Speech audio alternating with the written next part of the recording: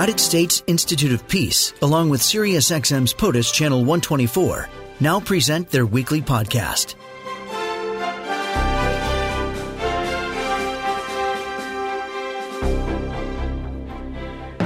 Joining me now, Billy Ford is Program Officer for Burma for the United States Institute of Peace, here to discuss what's happening in Burma/Myanmar. It's been just about a year since that coup in the country and an ensuing civil war. Billy, good morning. Good morning. Good to be with you. So, some news of Aung San Suu Kyi, 4 more years in prison. What a mess in this country. It seems like they just can't clear it. Yeah, I mean, almost a year after the coup, the peaceful protests, which began almost immediately after the military took power, they continue. But after the military junta began firing on protesters, communities started to take up arms and to defend themselves. And this armed resistance has escalated considerably in recent months. In September, the deposed elected government, led by Aung San Suu Kyi, which is operating underground and is really at the center of a diverse and somewhat divided resistance movement. It declared war on the junta, and since that declaration of war, local militias have cropped up all over the country and have conducted daily attacks on the junta forces. And the junta has really responded by committing horrendous atrocities, including a brutal massacre on Christmas Eve. They've conducted regular airstrikes on civilian targets and are burning entire villages to the ground. And because of the coup and subsequent violence, the economy is really in free fall and poverty's on the rise. Public education is virtually non-existent. The internet's increasingly inaccessible because of censorship, and virtually all independent media has been banned or dissolved. COVID-19 is raging unchecked in the absence of a functioning health system, and food is increasingly scarce. I think 2.4 million people received food assistance last year. And over 300,000 people have been displaced since the coup, which is on top of the many who were displaced before the coup, including the more than 1 million Rohingya Muslims. So overall, I mean, the military junta's control of the situation and the country is shrinking.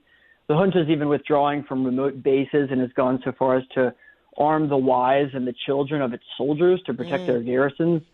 But the resistance is composed of a diverse array of actors and has really failed to fully unify yet. And on the international stage, China has essentially thrown its lot in with the junta, blocking any action at the UN that could be decisive. And Southeast Asian nations are divided on how to respond, and the United Nations and Western countries have very little leverage with the regime. So overall, the international community has had fairly little effect on the conditions inside the country so far. It seems very isolated, but at the same time, I know whenever things go bad in Myanmar, there's always a concern it will destabilize some of its neighbors. Has that been an effect?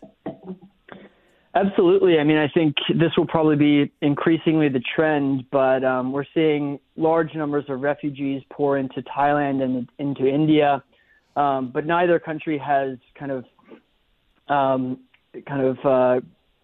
established a policy to work with the humanitarian situation constructively and essentially create a humanitarian buffer, or to provide adequate support there, or to put adequate pressure on the military junta to kind of stem the underlying drivers of those refugee movements. So, I think the health conditions, the economic conditions, the political collapse, all of this has implications for regional security and including U.S. interests in the region.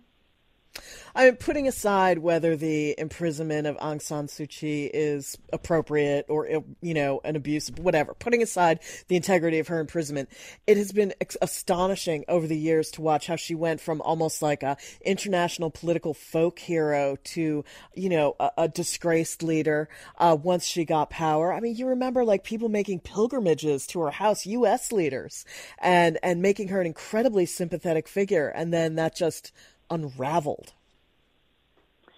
Yeah, it's really a tragic story in so many ways. And I can say that the charges against her are completely absurd. I think one was for having walkie-talkies that were unregistered. So these charges are completely political and trumped up. But she still holds a position of extreme moral authority across the country and has enormous political weight.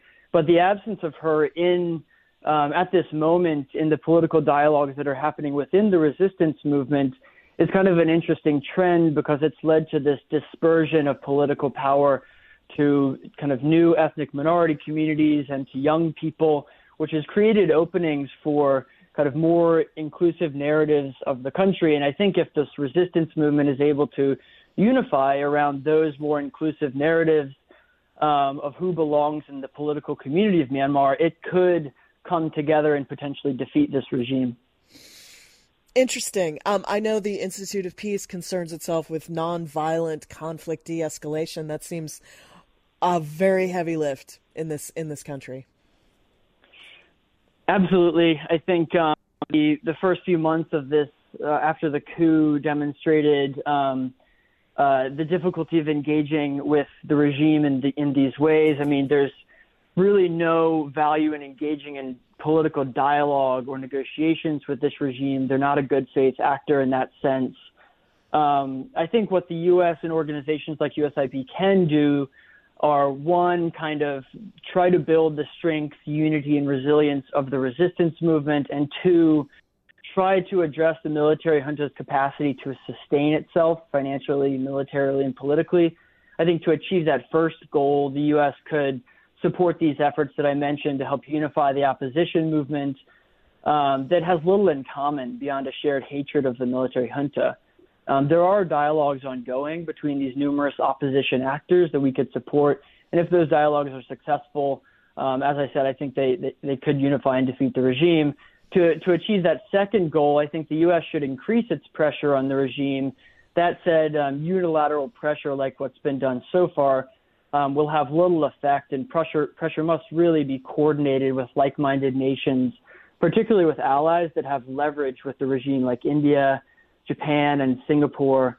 But maybe more urgently, the U.S. needs to find ways to reduce the suffering caused by the coup by providing humanitarian assistance. This is really challenged by the fact that it's very difficult to access the country safely. I mean, 2 aid workers were actually killed by the junta on Christmas Eve. And the State Department is working extremely closely and hard with Thailand and India to provide cross-border aid, but we've seen little progress because neither country wants to upset the junta. I should note that the U.S. Institute of Peace will soon publish a report that offers more detail on these recommendations, so keep an eye out for the Myanmar Study Group report in the coming weeks. Before I let you go, are outside actors, countries, organizations funding and arming the resistance groups in Myanmar?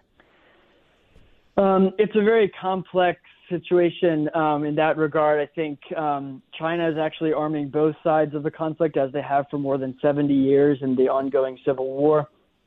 The weapons distribution is coming from many sources. Russia has become the junta's really only ally on New Year's, when they only received essentially New Year's welcomes from Belarus, North Korea, and Russia, and even China wasn't reaching out. So I think the traditional arms sales, which have been coming from Israel and India and Russia and China for many years to the Myanmar military, has slowed somewhat and very much been concentrated from Russia recently. And on the resistance side, the weapons, I think that it's a complex and set of illicit actors involved in arming the resistance movement. But I think the sources are coming from across the Thai border and the Chinese border, among a few other sites. But it's extremely complicated, and the demand for weapons is increasing rapidly as these resistance forces kind of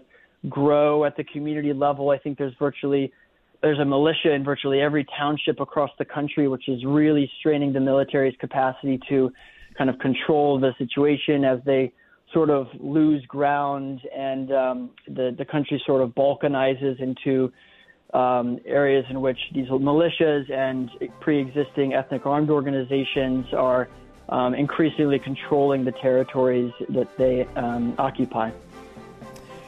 Really grim. I really appreciate your insight. Billy Ford, thank you so much. Thank you for having me. It's been a pleasure.